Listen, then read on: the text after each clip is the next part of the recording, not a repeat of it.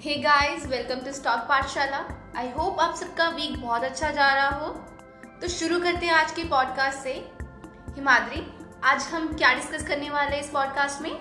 नमिता, आज हम डिस्कस करेंगे, जैसे कि आप जानते हैं कि अगर हम कोई भी एक काम को बहुत टाइम तक करते हैं तो हमें हैबिट्स बन जाती है, राइट? तो वो जो हैबिट्स होती हैं वो हमारे लिए अच्छी हैं या बुरी हैं, वो तो हमें एक टाइम के बाद पता चलता है, जब हमें उनके इफेक्ट्स हम पे दिखने लगते हैं। तो इसी तरीके से जब हम बहुत लंबे टाइम तक ट्रेडिंग करते हैं तो वैसे ही उन ट्रेडिंग हैबिट्स में भी अच्छी और बुरी हैबिट्स होती हैं। कुछ होती हैं जो हमें फायदे करती हैं और कुछ होती हैं जो हम अनजाने में हमें नुकसान करती हैं। तो आज हम उन्हीं बैड हैबिट्स को तोड़ने की टेक्निक्स के बारे में बात करेंगे। Oh okay, got it.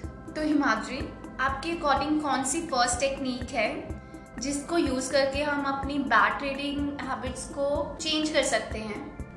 Namita, अगर हम देखें एज अ ट्रेडर तो हम हमेशा ट्रेड करने से पहले या इन्वेस्ट करने से पहले एक ट्रेडिंग प्लान बनाते हैं। yes. और उस ट्रेडिंग प्लान पे कई बार ऐसा होता है कि जो ट्रेडर्स हैं वो उसे बनाकर एग्जीक्यूट करना शुरू करते हैं और बीच में उनको रियलाइज होता है कि नहीं यार, शायद ये चल नहीं रही है या इसमें प्रॉफिट्स नहीं आ रहे हैं या फिर हमें रिटर्न हमारी रिक्वायरमेंट के अकॉर्डिंग नहीं है, तो वो उसको चेंज कर देते हैं और वो उस प्लान को जो उन्होंने ओरिजिनली बनाया था वो उसे कभी फॉलो ही नहीं करते। तो आई थिंक कि अगर वो एक प्लान बना रहे हैं, एक स्ट्रैटेजी बना रहे हैं to invest in the stock market, उन्हें उस स्ट्रैटेजी पे स्टिक करके रहना चाहिए ताकि वो उस चीज़ के रिजल्ट्स एक्चुअली देख सकें और उसको in the long term use कर सकें, चाहे वो एज अ लेसन है या एज अ सक्सेसफुल स्ट्रैटेजी है। exactly. तो अगर वो उस चीज़ को स्टिक करते हैं और लास्ट में उनको चाहे प्रॉफिट हो उस स्ट्रैटेजी से या नहीं, उन्हें अपने आप को रिवॉर्ड करना चाहिए in what ever way it suits the trader, कि हमने एटलीस्ट जो स्ट्रैटेजी बनाई थी वो हमने 100% उसको एग्जीक्यूट करके उसके रिजल्ट्स देखे हैं। या Himadri, I agree with your point. इसी से मुझे भी एक बात ऐड करनी है।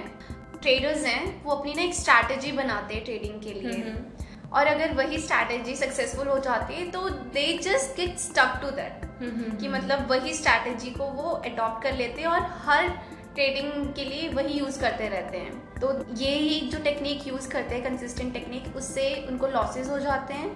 तो मेरे अकॉर्डिंग उनको अपनी टेक्निक से अपडेट करनी चाहिए according to the trends of stock market, because stock market is uncertain. We never know कि कल क्या है। आज अगर एक स्टॉक अप है, कल वो डाउन भी हो सकता है। So it's all about strategies.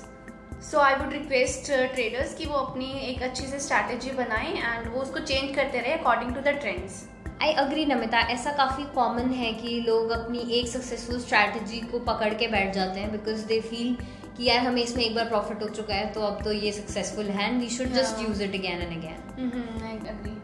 सो हिमाद्री, आपको कुछ ऐसा लगता है कि यहाँ पे कोई और हैबिट है जो कि उसको चेंज करने की ज़रूरत है? हाँ नमिता, एक और है जो आई थिंक काफ़ी प्रोमिनेंट है ट्रेडर्स में।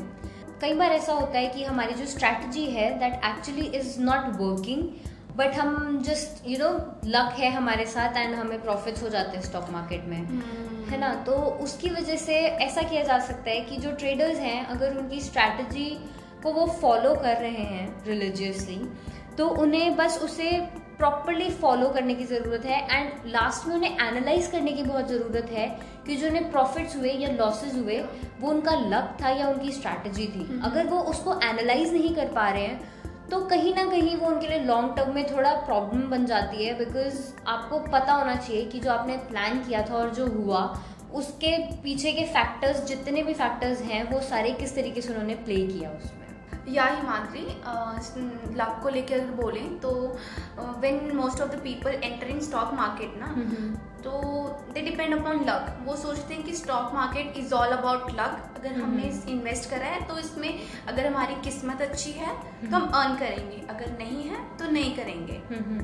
But actually later on they get to realise it's not about luck, it's all about the strategies that make and they follow.